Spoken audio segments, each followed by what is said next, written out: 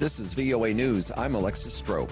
Hundreds of people have gathered to bid farewell to Alexei Navalny at a funeral in Moscow under heavy police presence. It comes after a battle with authorities over the release of his body following his still unexplained death in an Arctic penal colony. His supporters said several churches in Moscow refused to hold the service before Navalny's team got permission from one in the capital's Mariano district.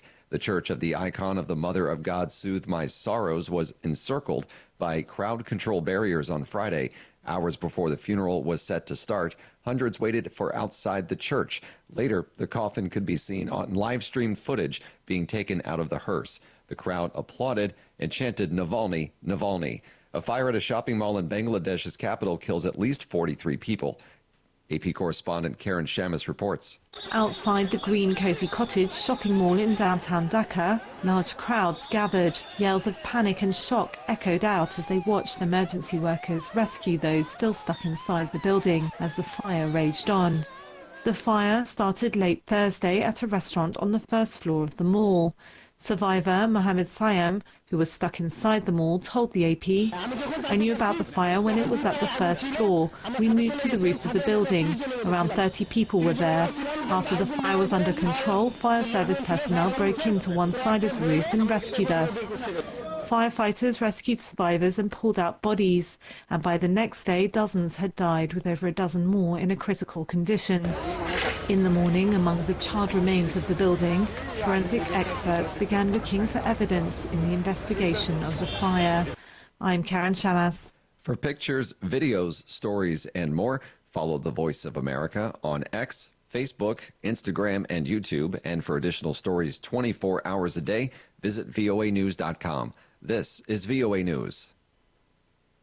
Iran is voting in its first parliamentary elections since the mass 2022 protests over the country's mandatory hijab laws after the death in police custody of a young woman who allegedly wore her headscarf improperly. Friday's vote comes with questions looming over just how many people will turn out and cast ballots. Iranian officials and even Supreme Leader Ayatollah Ali Khamenei have urged the public to vote, but polling stations in the country's capital, Tehran, appeared to see few voters. Authorities have largely barred politicians calling for any change within the country's theocracy, known broadly as reformists, from running, leaving mostly just a broad slate of conservative hardline figures.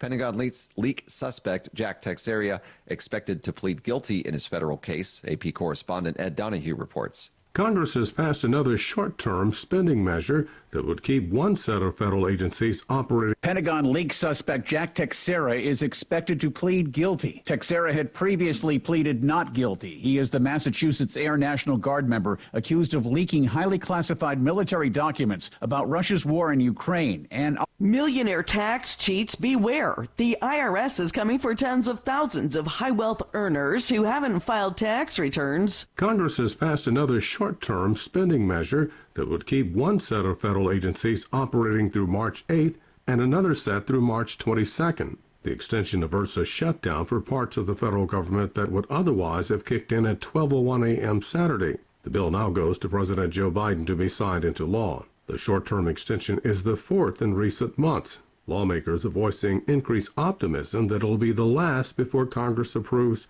two separate spending packages totaling more than $1.6 trillion for the full fiscal year. Norman Hall, Washington. Police and prosecutors say 4 people have been killed in shootings in northern Germany, and the suspect is a soldier who turned himself in. Authorities said Friday that 4 victims, including a child, were shot overnight at locations in the rural Schessel and Bothel areas near Hanover and Bremen. They said the suspect, a German soldier, turned himself in to police shortly after. His motive wasn't immediately clear, but they said that a, quote, a motive in the family environment cannot be ruled out. The new prime minister in the Pacific island nation of Tuvalu says his country shares democratic values with Taiwan and that Taiwanese leaders have been, quote, loyal to us. Feletti Teo spoke to the Associated Press on Friday via Zoom, his first interview with the international media since his government took office earlier this week. Teo and his 8 cabinet ministers were sworn into office on Wednesday, a month after general elections in the strategically significant nation of 11,500 people, halfway between Australia and Hawaii. For additional stories 24 hours a day, visit voanews.com. I'm Alexis Strope, VOA News.